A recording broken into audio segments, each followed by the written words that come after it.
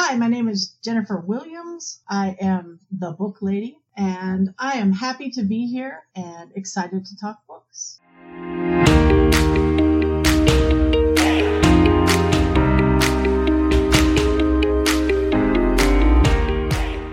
Today, we are getting a little jump on the holiday giving with an exceptional guest I can't wait for you to meet.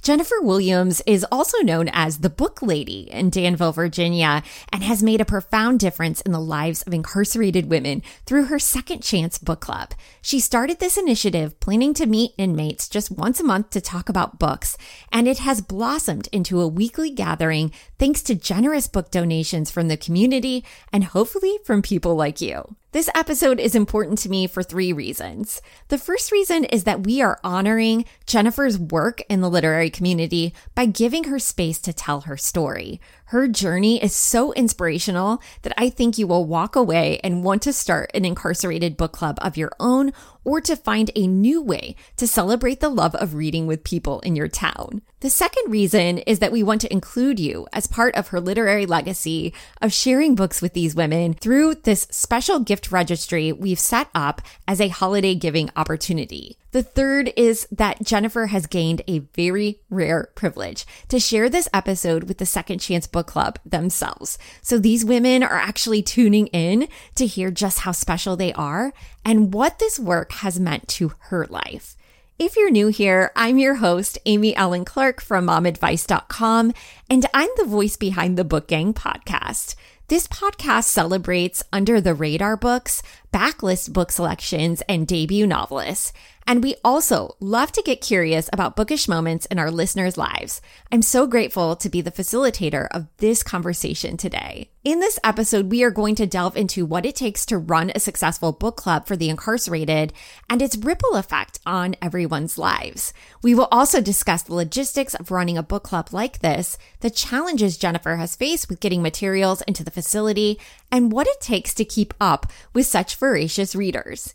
You may not know that this is actually the second time we have discussed the logistics of running a book club like this. In our Celebrity Book Club Deep Dive episode with TikTok creator Tell the Bees with 3 E's, we explored the incredible initiative of the No Name Book Club. Now, this Black-led cooperative connects community members, including those in carceral facilities, with radical books written by Black, Indigenous, and other people of color. So I encourage you to check out that episode. It is one of our most streamed on Book Gang. Moments like these are all made possible through our Patreon subscribers. I'm grateful to these incredible patrons who allow people like Jennifer to tell their stories. Simply by mentioning that we had planned this recorded interview and linking to some of Jennifer's past work, we already have fulfilled 1 book club meeting for this book club. These are genuinely some of the best people in the world. I'm so lucky for the ways they show up with financial support. Today, you will find a link to Jennifer's book registry in our show notes. And if you want to be part of this holiday magic this year, I encourage you to exercise your right to click add to cart and send these books over to Jennifer. This registry allows us to fulfill books for her work easily. It will 100% go directly to her and to her organization. As you have come to expect, the second half of our conversation will include some of the best books she's read with her book club that would also give you a chance to possibly lead a book club of your own. We have updated our best book club books to discuss book list that was created on a past episode with historical fiction writer Megan Church. It's such a solid book list that I did not want to reinvent the wheel, so I've incorporated Jennifer's selections as additions at the bottom of this list. And as I close out this intro, we just want to remind you, we would be so grateful if you told one friend about the show, gave us a like, or left a written review on iTunes. Remember that the more people who listen, particularly to this episode, the more opportunities for fulfillment on this gift registry. If you can't give, simply sharing it out to your circle is an incredible free way to support today's initiative. The biggest impact I believe that we all can have, no matter what is happening in this world, is to start at a community level. And what could be more rewarding than celebrating the love of reading with people in your very own town? Now let's get chatting.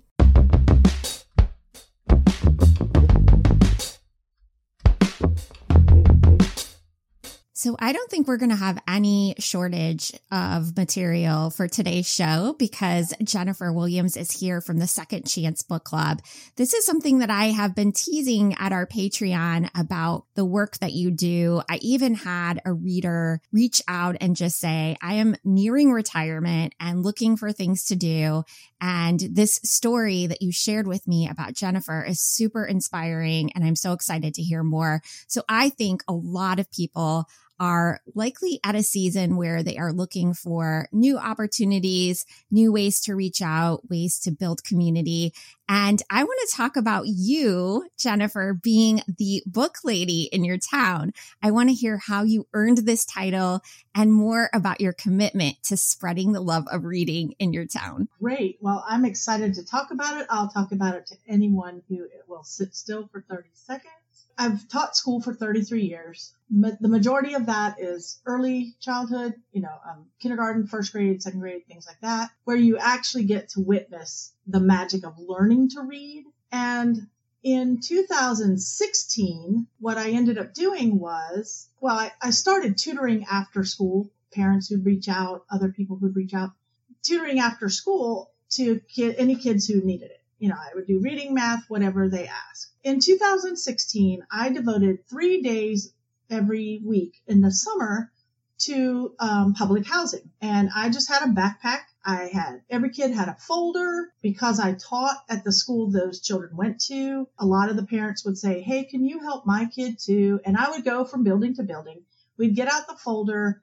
We'd add brothers and sisters. I had a little prize bag. As long as you tried really hard, you got to choose something, gum, M&Ms, Legos, stuff like that. And in doing that, I always carried little picture books for us to read. Even older kids, when you help kids in what are known as book deserts, meaning like kids who don't have access to lots of books at home or parents that take them to the library, things like that. Every day I replaced the books in the backpack, and I would always have kids read to me.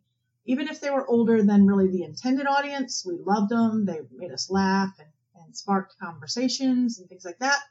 And over and over again, I would have these kids who would say, oh man, can I keep this book?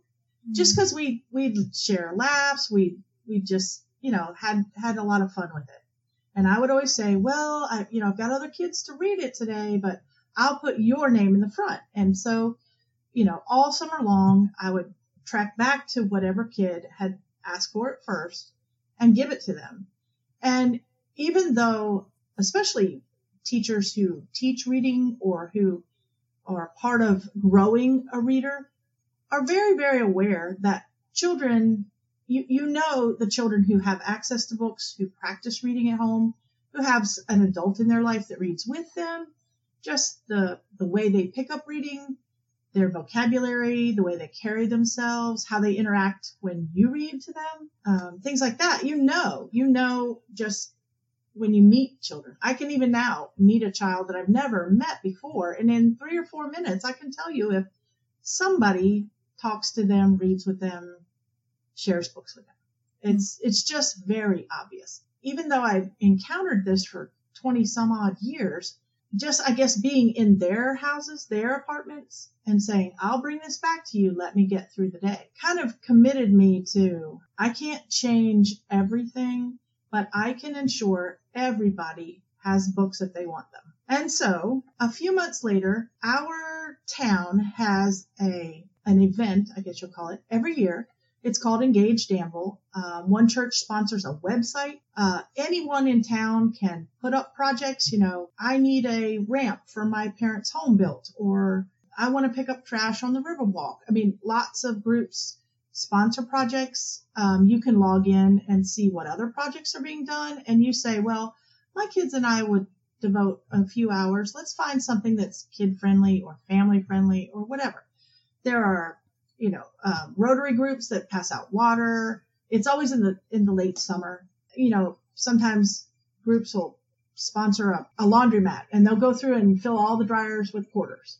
And so you won't know where it's going to be, but that's something they commit to. So it's all about groups helping other groups or just building community. So I decided I was going to give away 900 books. I chose 3 different housing projects. I shook the trees, asked all my friends with children to see if you had any really good condition used books. I bought some picture books, things like that. So for 3 consecutive days, I went to 3 different areas of the city, laid out 300 books. Kids could take whatever they wanted. I read aloud stories the time I was there. Kids would come by and just sit and listen and then take books. And at the end, we had this big celebration in the middle of town. We have a big cookout and, everybody kind of celebrate Danville or engage Danville. So I gave away 900 books. And that night, the night of the cookout, I'm laying on my bed and my husband's laying there. And I said, well, like anybody could do that. And he's looking at me like, are you kidding? You gave away 900 books. Like everybody we know dropped off kid books. And I'm like, yeah, but anybody could do that. And he's like, I don't know about anybody. I couldn't do that. And I was like, well, sure you could, but if you ask. And he's like, no.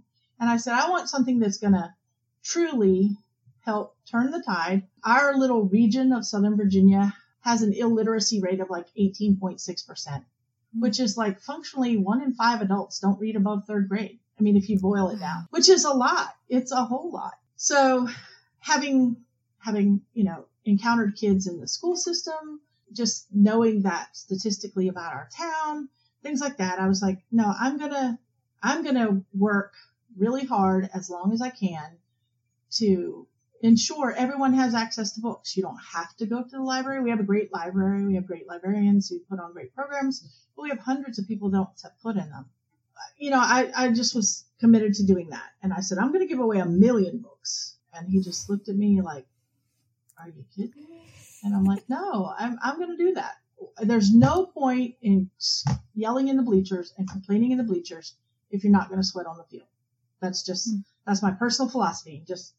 If you're not going to help the problem, it's just whining and it doesn't accomplish anything. Mm-hmm. So I started, everyone in my the whole area of Virginia knows, about the book lady and stuff.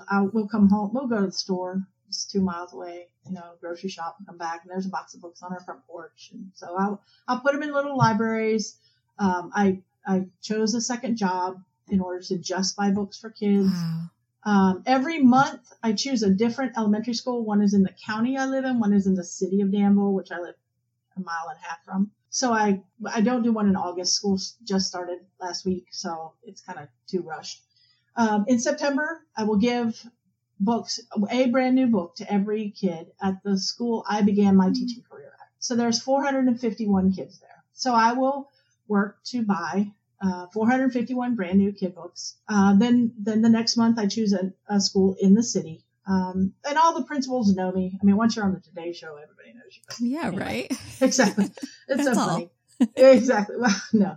I mean, I'm on the local news sometimes and other things too, but it's funny because I was checking out at Target about a month ago and the cashier is swiping everything, including 2 children's books. I was going to a baby shower. Mm. And she goes, oh, you're going to keep some little kid reading. And she looked at me, she goes, you're the book lady, aren't you? And I was like, yes, ma'am, I am. She goes, oh, we saw your stuff and we thank you. And I was like, oh, you're welcome. So anyway, back to schools. So I go back and forth between the county and the city. And I rotate, other than the school I began my teaching career at and the school I ended my teaching career in Virginia at, I alternate. Last year I did these schools, so I'll do different schools. And I work to give every kid a book. What I do is about 3 weeks to a month ahead of giveaway day, the principal will email me how many kids per grade and how many of them are boys. And so I know how many first graders there are and how many of those children are boys, 2nd grade, 3rd grade, whatever. And you say, well, why boys? Well, there's lots of books a boy will laugh out loud if I read it to him, but he's not going to pick up a Ramona the Pest book. He's not going to because his guy friends, they're going to laugh at him, So if they perceive it as a girl book, it's got any microscopic dot of pink on it. It says the word diary on it. It's got a girl on the front. They're not going to touch it. So I'm not going to just lay out books. I want to lay out books kids are going to choose. Kids are going to be drawn to. So that's why I ask every principal how many students per grade and how many of them are boys so that the books I bring, everyone will want. So I try to ensure not just giving, but giving that'll be enjoyed. So I do that. I do a lot of other things to give away books, but there you go. That's where it started. That's where it started. My goodness. So 1 million books. Where are we at right now at the time of the recording, which is, by the way, late August. I do want to say that because I will get an update before we run the show and just see where Jennifer's at, because she moves pretty quick. So tell me where you're at right now. So I have given away 133,369 books. Wow. Yeah, that's a lot of books. And most of them come through my living room. Wow. So, I live in a tiny little house. I promise you, I don't live in a big house. So everyone's like, how do you give away so fast? I'm like, I want to sleep on my bed and there's nowhere else to put them. I don't know, Okay. Yeah, so we're going to talk a little bit about the logistics of doing this because, I have been part of different kinds of drives in my community before, and it was a lot to take in my home, in my space, to try to organize and facilitate and get everyone's stuff out to them. So we know that, you mentioned you were on the Today Show. How much of this is community driven? And also, when are you sleeping? Because I'm thinking about all this time that you're doing not only one job, but 2 jobs so that you can afford these books for the kids. But, just the logistics of all of this is a lot. I'm trying to play around in your headspace for a little bit. So logistically, like I said, when people drop off books, my kids have outgrown these, or, I buy a paperback every time I go to Target or whatever, those kinds of books, I try to turn around pretty quickly. We have 28 little free libraries in my city. We have 29 in the county I live in. So I have plenty of spaces to put them as far as used books. School books, luckily, Scholastic has $1 book every week. So I'll buy a dozen no matter what giveaway is coming up, because it's a cost-effective way to increase the number of books I have. So I keep those. Typically, I have 2 wire bookshelves, the kind you buy at Lowe's, with boxes. I have one where I kind of accumulate books. And then I'm always have here's a kindergarten box, here's a first grade box, that kind of thing, so that whatever book giveaway is next. And then I have a portion of that. I have a good 3 or 4 shelves on one of those dedicated to Second Chance Book Club. So, but yeah, I'm always hunting donations or hunting ways to acquire good quality used children's books, Yeah, I can only attest to I used to be a reader in my community. So they had a mentor program for kids, and I followed a couple of kids from their kindergarten year all the way up until when they were exiting out of the elementary school. So at our school, they would flag a couple of kids that needed a little bit of extra attention. Honestly, it wasn't just about reading. We know that it's never just about reading. It's about, being that steady person in their lives. And, there's a lot of things when we talk about, helping kids in need.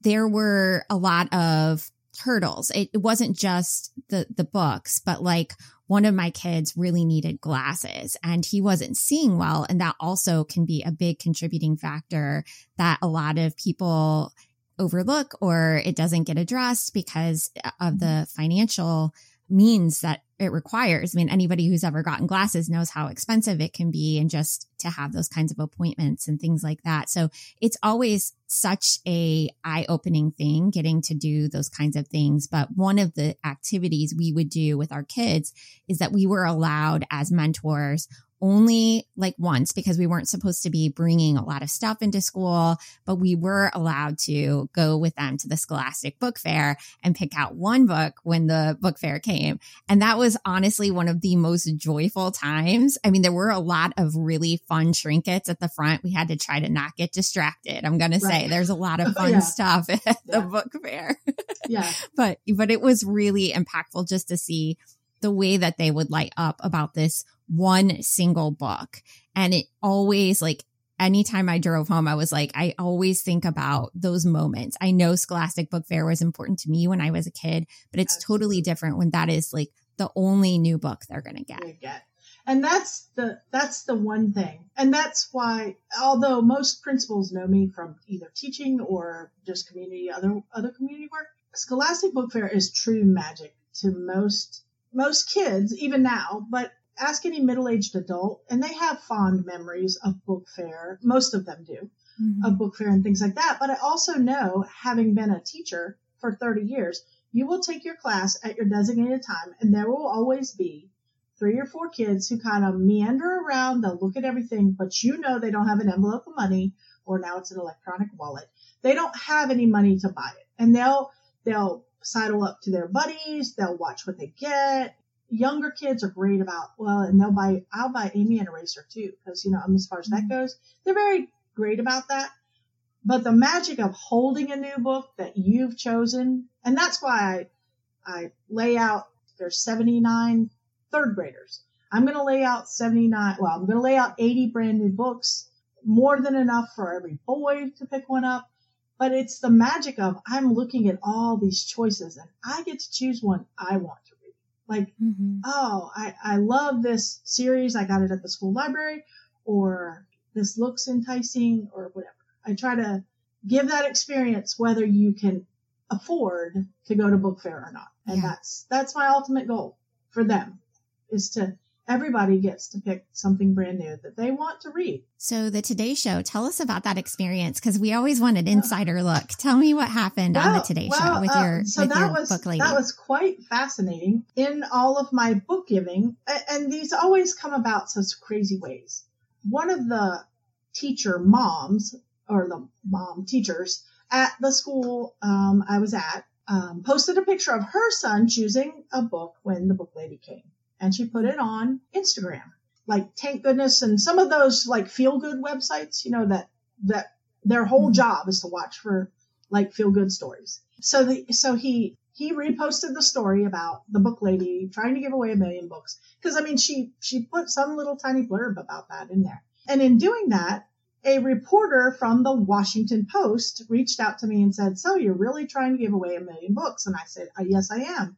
And so he interviewed me and did a story. The story was published. Like 2 days later, Jenna Bush Hager's administrative assistant reached out to me and she said, I read your story.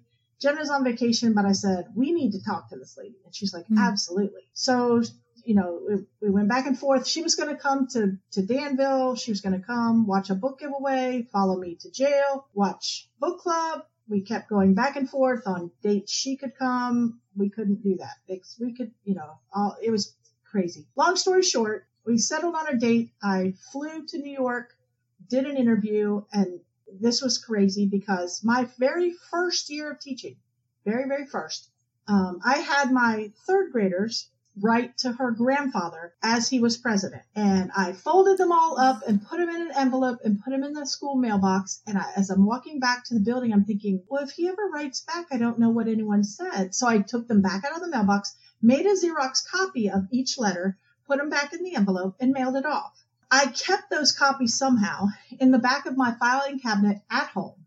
In January of 2022, I stumble upon this file folder of letters, and I'm like, okay, here it is, like 30 years later.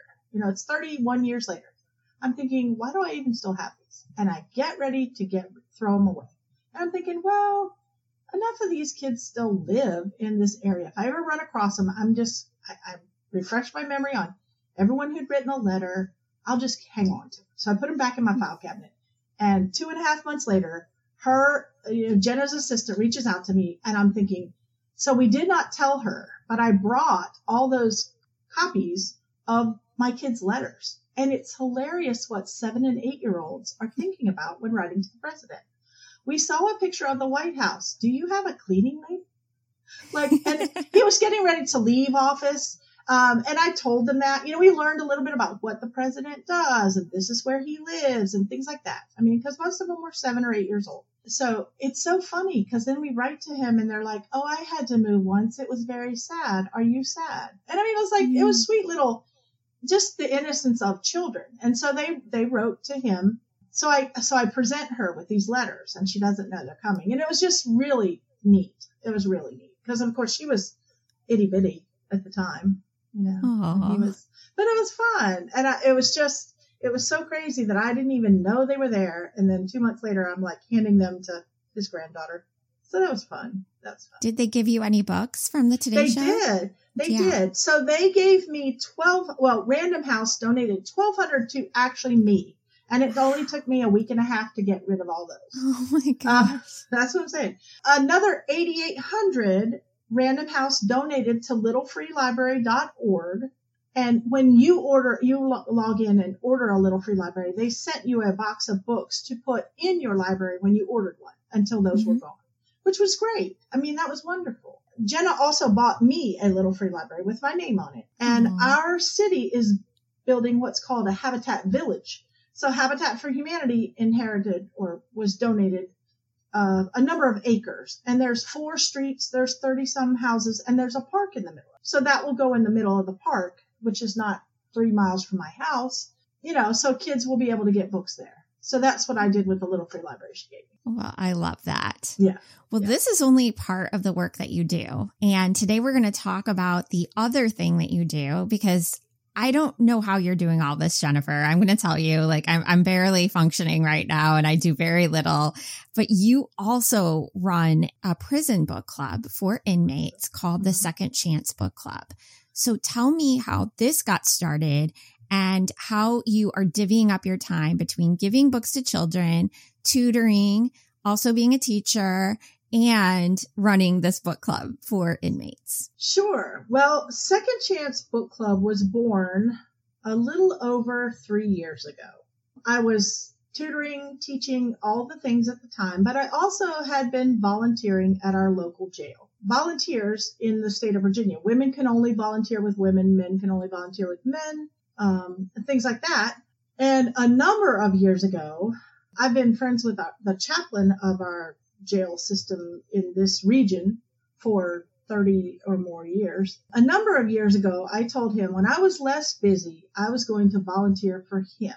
So he gave me a business card and I thumbtacked it above my computer and I looked at it all the time. And so in 2016, I reached out to him and said, hey, I think I'm going to try to volunteer for you every week if I can. So he said, sure. So I went to volunteer training and he kind of approached me and he said, we used to have a creative writing group from one of the university students who was an English major, but then she graduated and got married and moved away.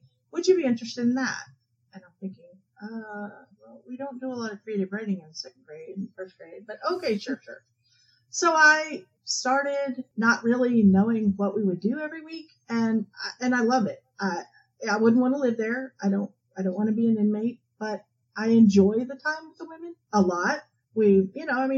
They're just a regular old group. So we do creative writing. We learn all kinds of trivia. We learn presidents in order, states and capitals, and all kinds of crazy things. We play a lot of, word games and other things like that. In the process, the way Second Chance actually started is I was participating in a book club myself. I go on Wednesday mornings to the jail. So I went on Wednesday morning, volunteered at the jail. That evening, I was driving to book club myself, and all of a sudden, while I'm sitting at a stoplight in town, and I'm thinking, wait a minute, why isn't there a book club there? That's a captive audience. They have nothing to do most of the time. They don't get to pick what's on TV or if the TV's even on. They don't. There's so much unstructured do nothing time. So went on to book club. I kind of marinated it in my brain for a few weeks. I reached out to the chaplain and to the sheriff and I said, hey, I've got this idea. They said, oh, okay, but there's no budget for book club. So that's all on you. And I was like, it's okay. So I started talking to, just civic groups. Talking to the Rotary Club and talking to the Business Women's Association, talking to all kinds of groups and kind of just proposing this idea. I'm going to need some help. I need, 30 copies of the same book. Anybody interested in helping me? And it's kind of funny. So I set this launch date of January 2021. Yes. No, 2020 is when everything shut down, right? So 2020, January. So I'll do it the first Wednesday. So, all fall, I'm talking to groups. I'm reaching out. I'm just talking up the whole idea. I have a book set. I had 2 book sets donated, so I'm ready to go. It's going to be a regular book club. The first Wednesday of every month, we'll get a new book.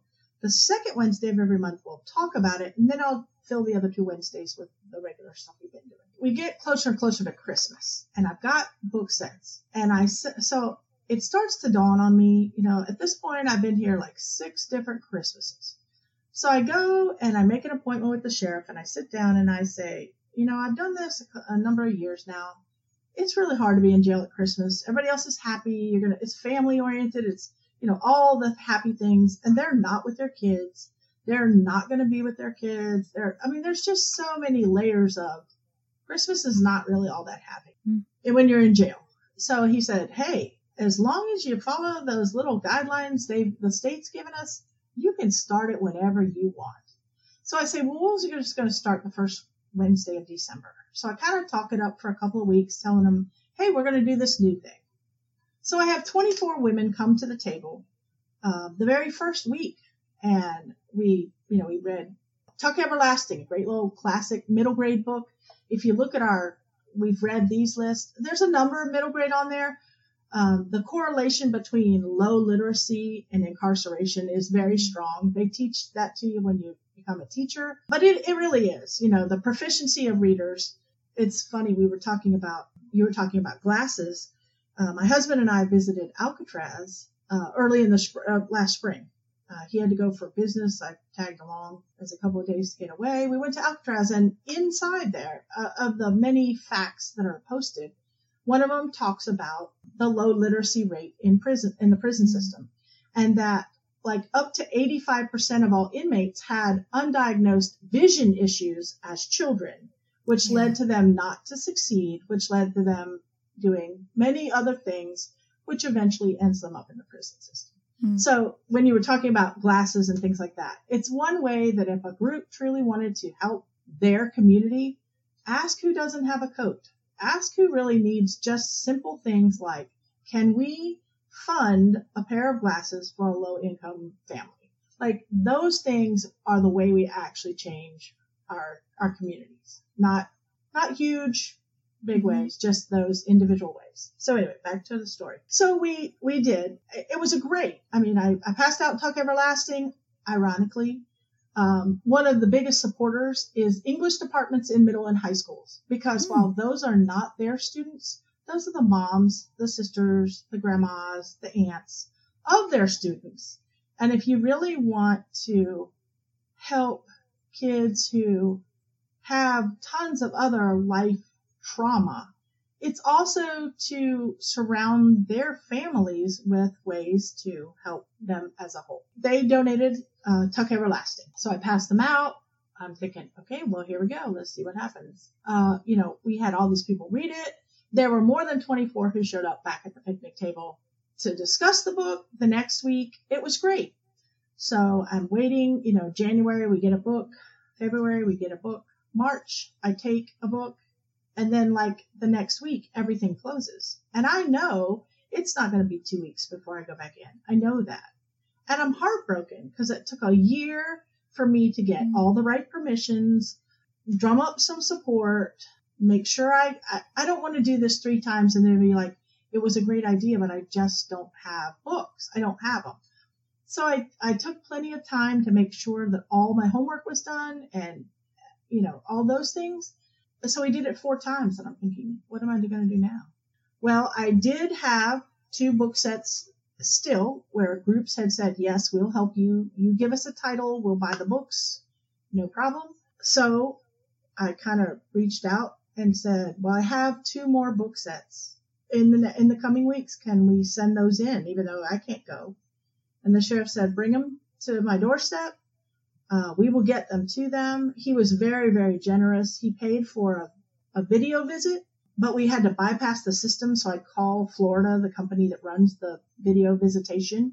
He would text me a name that morning of a current inmate in the book club.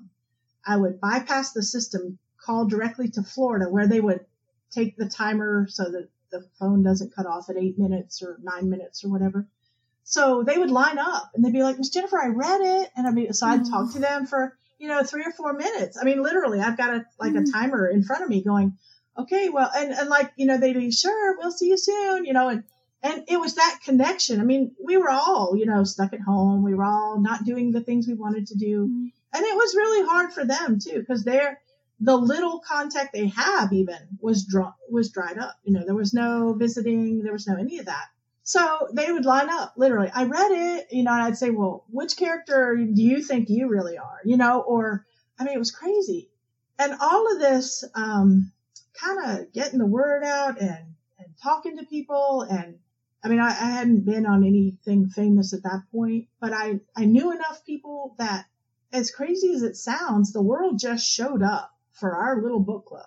I had a number of organizations here in my town, in my little community, say, hey, we heard what you were doing. Like, is there a way we can help? And here I am at my house going, well, I really thought this would be a great idea. And so books came, and we went from reading one book a month to reading one book a week. We typically read 50, we read 50 a year.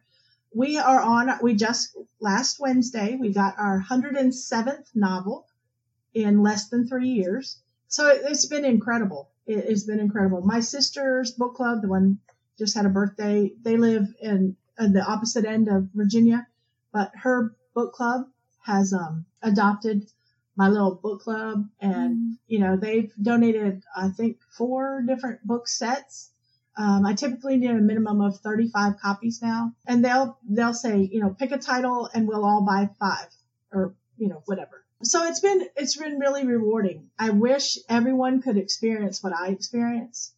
The transformation in them, they're just the way they carry themselves. They have something else to talk about. They have something else to share. We do read a lot of middle grade, not exclusively. We read everything that's on all the trendy books and lots of other things. But it's a neat way to connect with their kids and grandkids. When I have new readers and they'll be like, well, I don't know. Like, isn't that like, and I'll be like, well, you could be the mom or the grandma or the aunt that says, hey, I read that to a kid and talk to them. And they're like, oh yeah. And then discover it's a great story too. We've read Colleen Hoover and we've read A Wrinkle in Time and we've read all the Harry Potter books and, just so many other great stories to occupy your mind. Like I said, the way they carry themselves, their vocabulary. I know it's affecting also their potential. I mean, not every charge means you can't get a job, but if you can talk well, speak well, carry yourself better, all those things are important. They're all important to me. Yeah.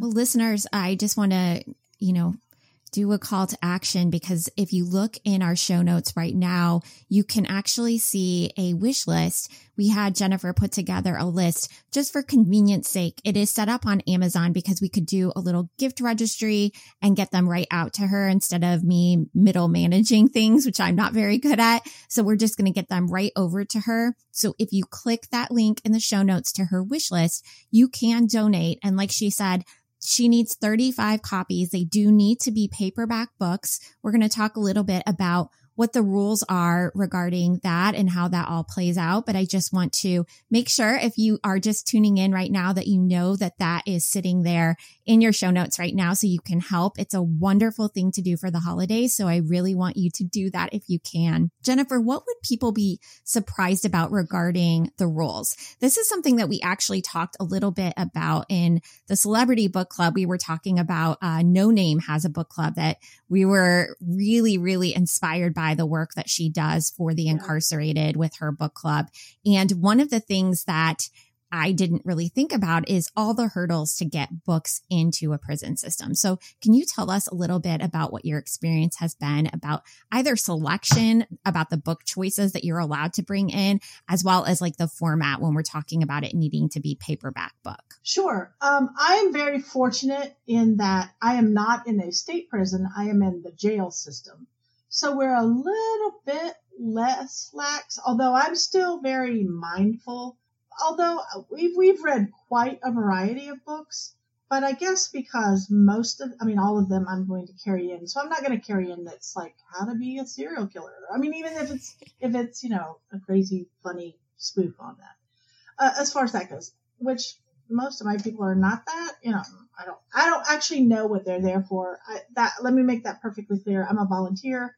I don't know why they're there. I don't ask why they're there, and I don't really care.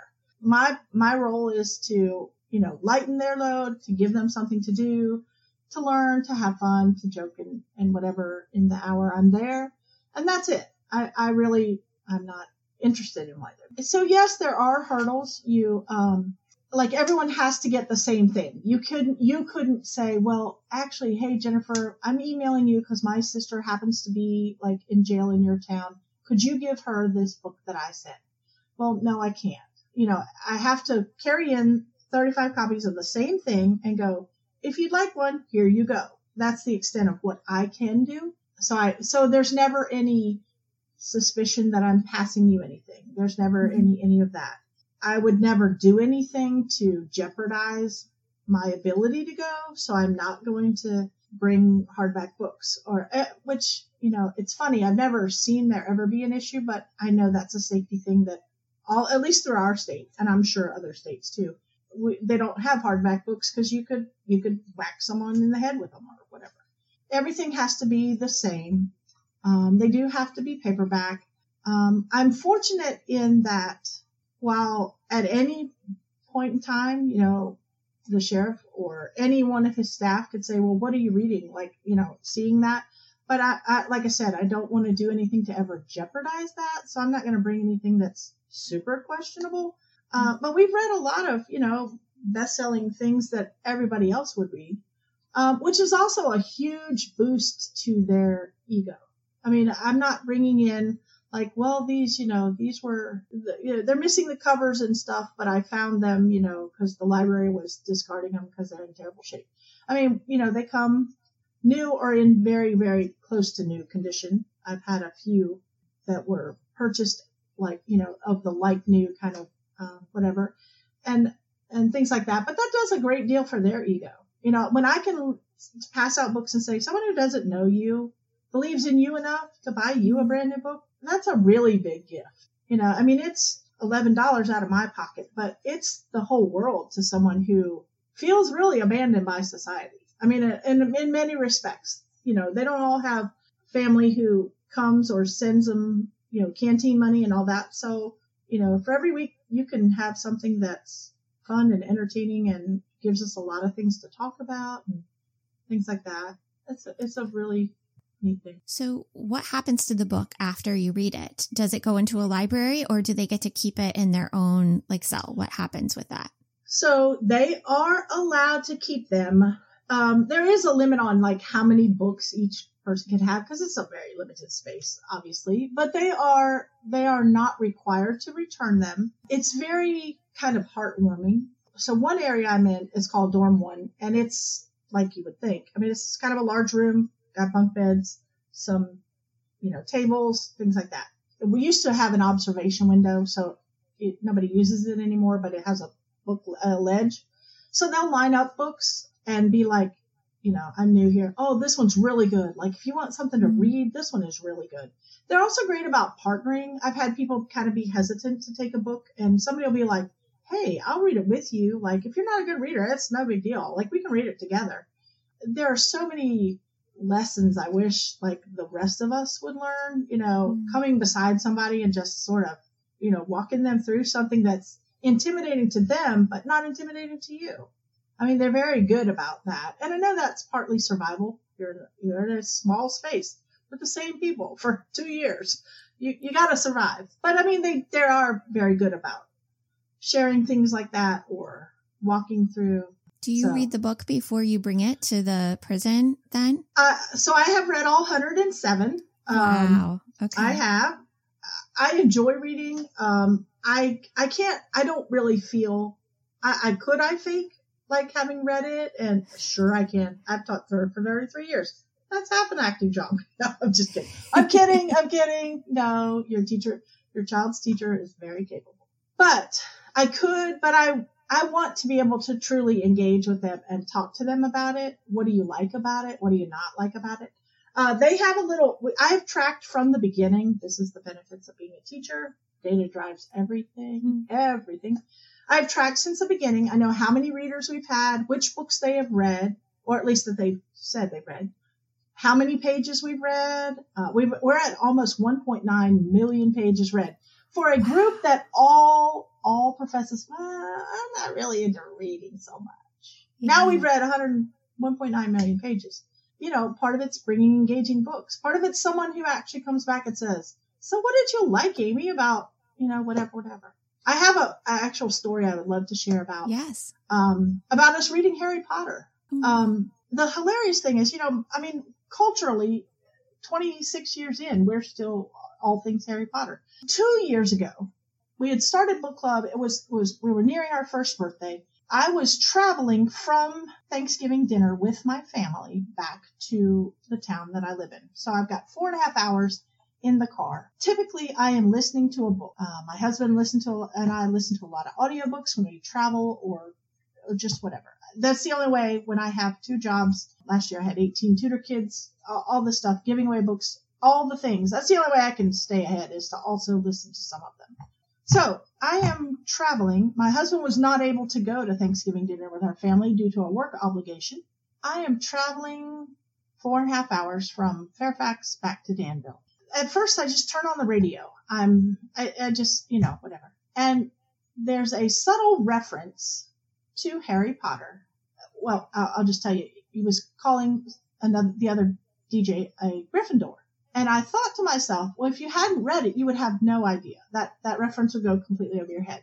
In the course of that 4.5 hours, I listened to 3 different radio stations because, get out of range and pick up another one. There were 4 references to Harry Potter without saying, as you know, in Harry Potter, they say, they don't say Harry Potter per se, but there are 4 different references in a 4.5 hour time span. And I say to myself, how many conversations am I not a part of because I have no reference? Now, I was raised by educated parents. I can stand with my husband at a work function that he's at, and I can stand politely, and when I have something to say, join the conversation. But a lot of times, because that's not my field of study, I just listen, or make small pleasantries. But I think to myself, 25 years later, because, this is what I'm sure that was part of the drive on all the references, but I still hear them all the time. How many conversations am I not a part of because I don't feel I know anything about it? Mm. And folks who've been incarcerated are already living sort of there are a lot of spaces a lot of conversations they don't enter, spaces they don't go because they don't feel that they can. They don't have any way to contribute or be part of it. So we're already dealing with that sort of barrier. In all that thinking, I'm thinking to myself, wonder if we should read Harry Potter. Not just to join those conversations, but I'm thinking the references are everywhere. But if you've never read it, you may or may not even know what that means. So I found a donor for book 1 and I took it, and oddly enough, only about half as many copies were taken. A lot of people, I've seen that movie. I'm good. I said, okay, well, we talk about this all the time. If every detail in a book was in a movie, it'd be so long you wouldn't watch it. But okay, you don't have to take it. It's fine. So the next week I bring a totally different kind of book, but I left all those book 1s in the bottom of the milk crate that I carried. So all these people are like, well, Jennifer read it and she said it was really good. Do you still have a copy of that? Could I have a copy of that? And oddly enough, so we read the whole thing. They were just captivated by it. Even the ones who'd said, I've seen the movies. There's something very different about reading the book than there is watching the movie. So they read it, loved it. I said, a lot of you, raise your hand if you have a kid between 3rd grade and 10th grade in your life. Well, 99% of them have some kid. My neighbor, my granddaughter, my nephew, my whatever. I said, well, you could always read these and just chat with them about them because they're going to read them. So, it was just neat to realize that that's another thing. That's another layer to what books to incarcerated people do is when they're not incarcerated, there are conversations they can enter because they know a little bit about what you're talking about as the general population. I think that's such a great point. Even as, I feel like I'm a very socially awkward person. I use books as my crutch to have conversations with people.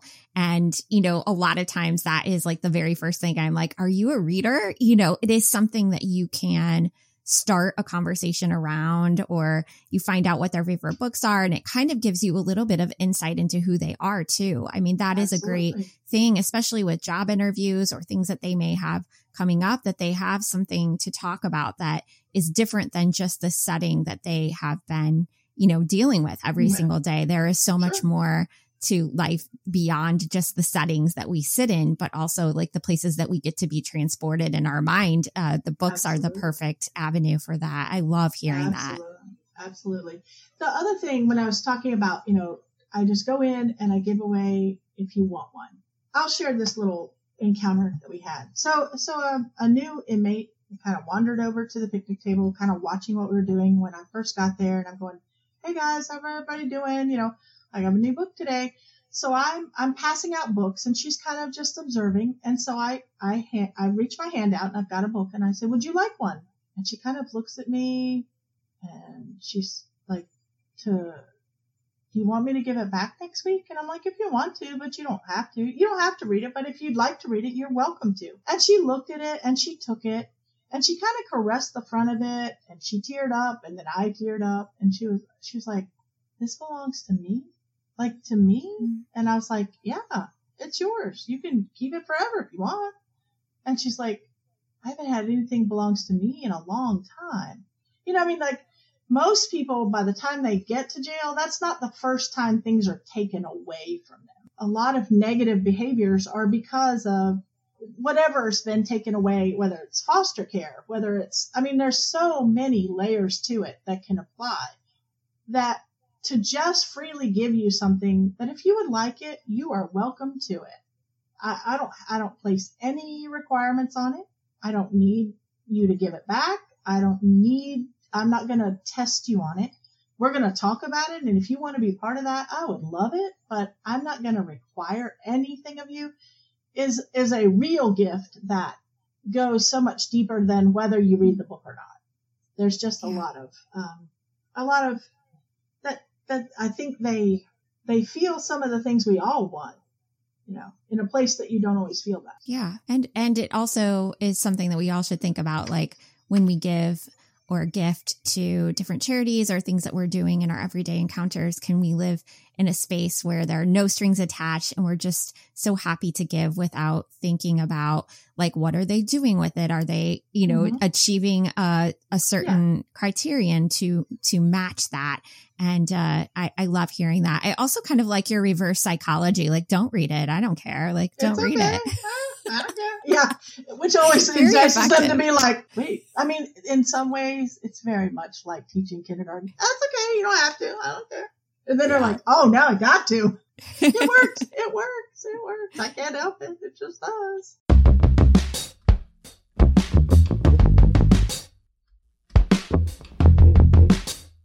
Well, Jennifer, we're going to talk about 3 of your books that you think would be great for leading or that you have led with. And I want to start out with a book called If the Creek Don't Rise by Leah Weiss, which was a 2017 backlist book. It was published by Source Books. I understand that you have a special connection with this author, and I want to hear a little bit more about why this book was such a great one to discuss. So, yes, Leah is a personal friend of mine. She came to Danville for book signings. She doesn't live but about an hour away. She's delightful. She's a delightful person to know on so many levels, having nothing to do with even books. So I've really enjoyed having a friendship with her as far as that goes. If the Creek Don't Rise is set, in North Carolina, and as a girl who's born in the heart of Appalachia, and I was not raised in poverty, but I saw that world on a daily basis and things like that. So if you say to me, hey, it's an Appalachian story with a tinge of poverty and struggle and whatever, I'm going to read it every time. That's my catnip. And I love them all. For different reasons. I just love those types of stories. I love lots of other stories too, but it has a special connection kind of to my soul. So we had 35 copies donated. I took it in, and it is still often requested. The women have the opportunity once every 6 weeks to see the whole list of things we've read. If they were not there when we read it, I'm very fortunate. I have some friends who like to look for backlist books that are in great shape, thrift stores and used bookstores and things like that. I will bring copies that may not be on that, she's already left and left these books kind of deal. So they have access to some of the books that they were not there for if they want to. It is still very requested. A great, great story that I really enjoyed. I really enjoyed the struggles and the way, the main characters cope. And they do too. I think they see a lot of themselves, even though it's in a different place and a slightly different time. I think that inner struggle of, I thought, I needed this and I didn't. It wasn't a good situation, but I'm surviving. Yeah. This book is about a little girl, basically. Her name is Sadie Blue. Mm-hmm. She had only been a wife for about 15 days, they say, a span that swiftly revealed the regret of a union with a man named Roy, but even more so because there was a baby on the way. And in the midst of this remote area, Sadie is yearning to etch her own legacy upon the world. But escaping from that town is a rare luxury. And she says that, optimism often gets crushed under the weight of that reality. So basically, a stranger enters into this area and disrupts the balance, offering her an unforeseen chance at survival, provided that she can, see its potential for what it is. Yeah. I want to say, too, that I found about Leah, because I love to talk about debut novels, that she actually published this book at 70. Yes. So I am so inspired just by that alone, and that this novel was actually developed from her first national winning short story. So according to her bio, at the time that it was last, recorded, it had sold over 120,000 copies. Yeah. She is working on her third novel, and we were talking about that before we recorded. She had a second novel called All the Little Hopes. And then I noticed on Goodreads that readers were asking, did she have a sequel planned? Because people loved this first book that you're talking about so much that they really, really wanted her to have a sequel. And she had replied that she had no plans to do a sequel, but she did say that the third book is going to work on reuniting some of her favorite characters from her first two books and provide some answers for readers. There will be characters in If the Creek Don't Rise, as well as All the Little Hopes, who will cross paths in the third novel, and they'll help each other out, I guess. Oh, yeah, I know. Kind of exciting. So you guys are getting an inside scoop. Yeah. I love hearing about this one. It's been on my list. I actually have this on my Kindle and I have not read it. So this is going to motivate me. I want to talk about your next book, which is also, it's a backlist book. This one was published in 2014 by 7th Street Books. The book is The Life We Bury by Alan Eskins. So tell me a little bit about why this book is such a great one for your book club. If you've never read this book, it is a true gem as well. So the premise is very different. A college student has this assignment to interview an older person. As any college student might, he puts the assignment off. Last minute, he's hunting around for an older person to do that with. He goes to a local nursing home. They're kind of hem and haw, but they let him interview this guy that was on death row, but he's about to die of cancer, so they moved him to this care facility. And so he starts interviewing this guy for this college assignment and thinking, this doesn't really add up. So he goes back. The girl across the hall, the two of them decide they're going to clear this guy's name. That surely this isn't all true. So they start, looking for news stories, old microfiche newspaper stories, all this stuff. So they're trying to clear his name before he actually dies of cancer. And it's just it's a captivating story. It keeps you guessing and wondering, but it's funny because I loved it. It was recommended by some friends. I loved it, and I thought, oh, they need to read this. And they did, and that is probably maybe the most requested when you can request a backlist from Second Chance. And I think they enjoy that aspect of, hey, this guy has one last chance. He can't redeem himself, but these two young college kids are going to do it for him and that kind of thing. I just loved it. I loved it. They loved it. I loved it. I've recommended it hundreds of times. I've never met anybody who didn't love it. That's just great. Yeah. I actually haven't read it. I recognize the cover. So this is going to, help me add that into my stack. I'll probably read it before this airs. But I wanted to say that I think this is the first in a series of 5, if I'm not mistaken, because he has gone on to create more stories with these characters. The reason why I know this author is that we actually picked another one of his books for our book club. We had picked it in 2020, and he wrote a book called Nothing More Dangerous. And I think that that might be his only standalone. I could be wrong, but I'm almost positive that it was. And it ended up being a really great discussion. It's a coming of age story, independent of what we're talking about today. So if you're interested in something that you can read as a standalone with your book club, that also is really excellent too.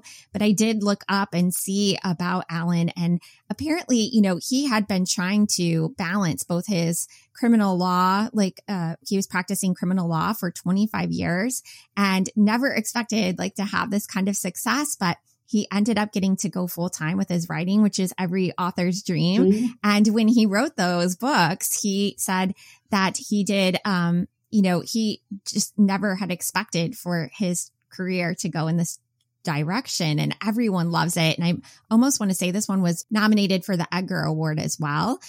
So it is one of those that I am immediately familiar with and know that this is part of a series. And I am notorious for never starting series books because I'm never going to finish them, but you may have inspired me to pick this one up. Even if you don't read any others, I mean, I know you read the one for your book club, but even if you don't read any more in the series, it's a great story, and you're not left going, well, what else? What else? Yeah. It's great. I mean, it's great. It is. He's the master of the Easter egg too. He will, other characters, characters in The Life We Buried, will show up in other books, not as the main character or even part of the story. You just, you cross paths with them. It's kind of fun. Yeah, that is so great. Yeah. Well, this last one is really backless. You went into the depths of the basement to bring this one. I am so excited to hear more about Murphy's Boy by Tori Hayden. So why did you want to bring this book today? So I have a master's in special education, but I knew I wanted to be a special education teacher when I was 7. My sister was born. My sister is fine. She's also a teacher as well. But no, my sister is fine. But that's when my eyes were kind of open to the idea that not every kid could run and play the same, not every kid could do it, the same kind of things. And I knew I'm in a long line of teachers. My grandmother was one of 11 children, and 9 were teachers. She only had my mother, who was a teacher. She had my mother had 3 children, 2 of us are teachers. So it's in our blood. I first encountered this book when I was 13, and I just loved it. The actual grit of being able to truly develop a strong relationship with someone else who actually helps them overcome lots of things, lots of challenges and things like that. And I guess the intimacy that sometimes comes with teaching. You have a different class every year, but there are always some kids you're going to get to know better. You're going to know more of the rest of their life, the outside of school life.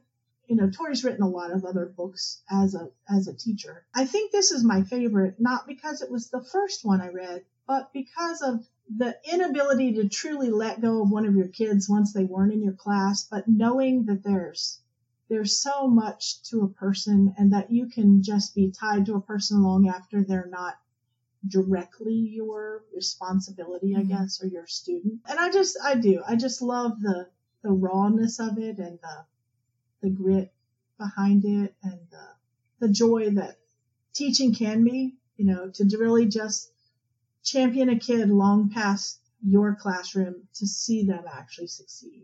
And I think that's the beauty of it. Well, for the record, Tori is the author of 3 novels, and she wrote 8 nonfiction books about her experiences working with troubled children and children's books. She documents her work as a child psychologist and special education teacher, and her nonfiction books are based upon her real experiences with teaching and counseling children with special needs. There are some hard subjects that are covered in her books. Yeah. This includes, Tourette syndrome, sexual abuse, fetal alcohol syndrome, and elective mutism, which is now called selective mutism.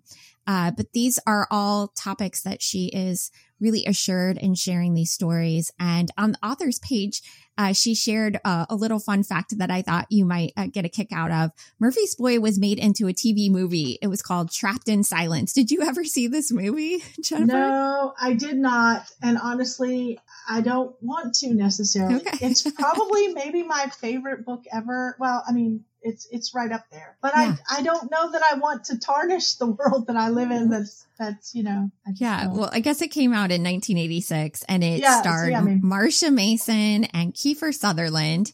And she described it as a relatively good adaptation. And she said that is, if you can excuse the fact that there is a 20-year age difference between Marsha Mason in the film and the age I wish I was when I worked with Kevin. And I only wish I had the fancy apartment and huge car that she has. So apparently there were a few details that were a little off with that one. I haven't. I mean, if she considers it a fairly good adaptation, maybe. She said fairly good. Maybe, but I might. I might be convinced to do it. But I don't know. There's a couple of books. I mean, most of them, I'll read before I watch a movie. Some of them, it's like, but I hugged this book so close that I don't want you to like destroy this little love that I have with your. It seems to be one she's fairly proud of. So okay, well, I'm just putting it out in the universe. If you're ever like, I might have to do that. I mean, look, the movie came out in '86, right? Yeah. So I graduated from high school in '85. I'm almost 57, so that'll tell you how old the book is. But hey, I did 2 second chance books, and I just had to do my one. I just need to write myself in the universe. Let me read a little bit about her struggle and she and Kevin, and I'm okay now. So, yeah. Well, as a backlist vintage woman myself, I appreciate it. There you go. Now there's a whole other universe of books you can do. Well, readers, I want you to envision what Jennifer was talking about earlier, where she was saying about the joy, the experience, how they like light up when they get these new books. And if you have it in your heart to donate to her wish list, I really ask you to do that.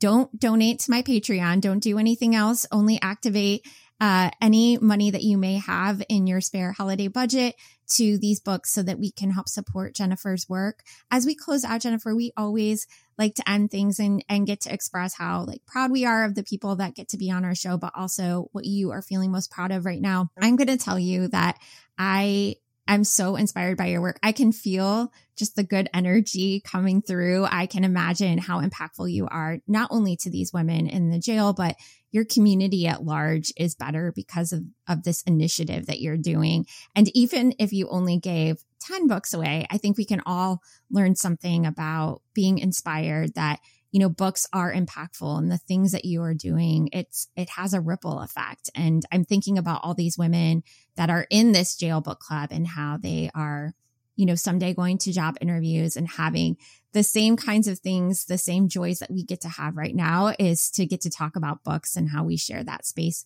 with other people. It really does facilitate great relationships, and what you're doing, it matters. And I'm so, so impressed by what you do. I know that your career is long and you do lots, but is there anything that you're feeling particularly proud of at this point in this journey as you're working towards your goals? If I had to say one thing I'm proud of is I live in a relatively small city. Well, I live a mile outside of a very small city. And the way that they have embraced the idea that they don't have to do the messy part. They don't have to volunteer at the jail, and they don't have to, go to schools and give away books. But they've embraced the idea that all of us can do something. I put 6 different titles on that wish list. And what I can do, though, is a lot of times we have a little book club of little old ladies that lives about 10 miles from me. And they reached out to me and said, we're a small book club. There's 8 of us. I mean, the average age is like 81. It's crazy. Mm. And they said, we can't buy a whole book set, but if you can tell us a book, we will buy a few of them. So even if we don't end up with 35 copies of something, I have people who say, I can't do it all, but tell me the piece I can do. And I'm really proud that they've come together around that mission, because when those of us on the top, and that's what I'll call it, pour into those of us on the bottom, there's less of a top and a bottom. And I'm proud of how they've done that. I'm proud of you too. Like, this is crazy. You were, when you reached out to me, I thought, well, I'll listen to 4 or 5 episodes, kind of get a feel for it. Oh my gosh, I've listened to almost all of them because I love them. I'm just like, oh my gosh. And then I'm like, oh, and I want to listen to this one. Oh, I want to listen. And then I'm like, oh, why am I being selective about this? I just started backwards, and I've listened to like, I don't know, 50, and I just love them. I mean, I love them. And I'm like, oh my gosh, these are awesome. Just, I just do. I love them. I do. I've loved so much of the things you've addressed and the topics you've talked about that are not, here's the latest flashy book. Let's talk about something that's real that many of us deal with. And I love that. I absolutely love that. Well, that is very generous. And that is a true impact to serve it back to me. I really appreciate that. I kid you not.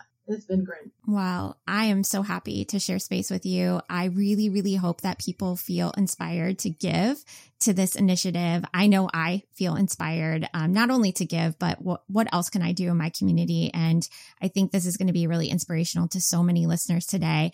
I hope that you will visit that wish list, and you can always check that out on momadvice.com. We will have a permanent spot on the show so that if you are listening and it's been a year, you can still probably go back to that wish list and find some books to donate to Jennifer's cause. So don't feel like just that it's timely now, but it can be timely at any point that you listen. This is a forever spot for Jennifer's Second Chance Book Club. Thank you so much for sharing space with me. Thank you for reaching out. I really appreciate it. It has been actual joy to be with you.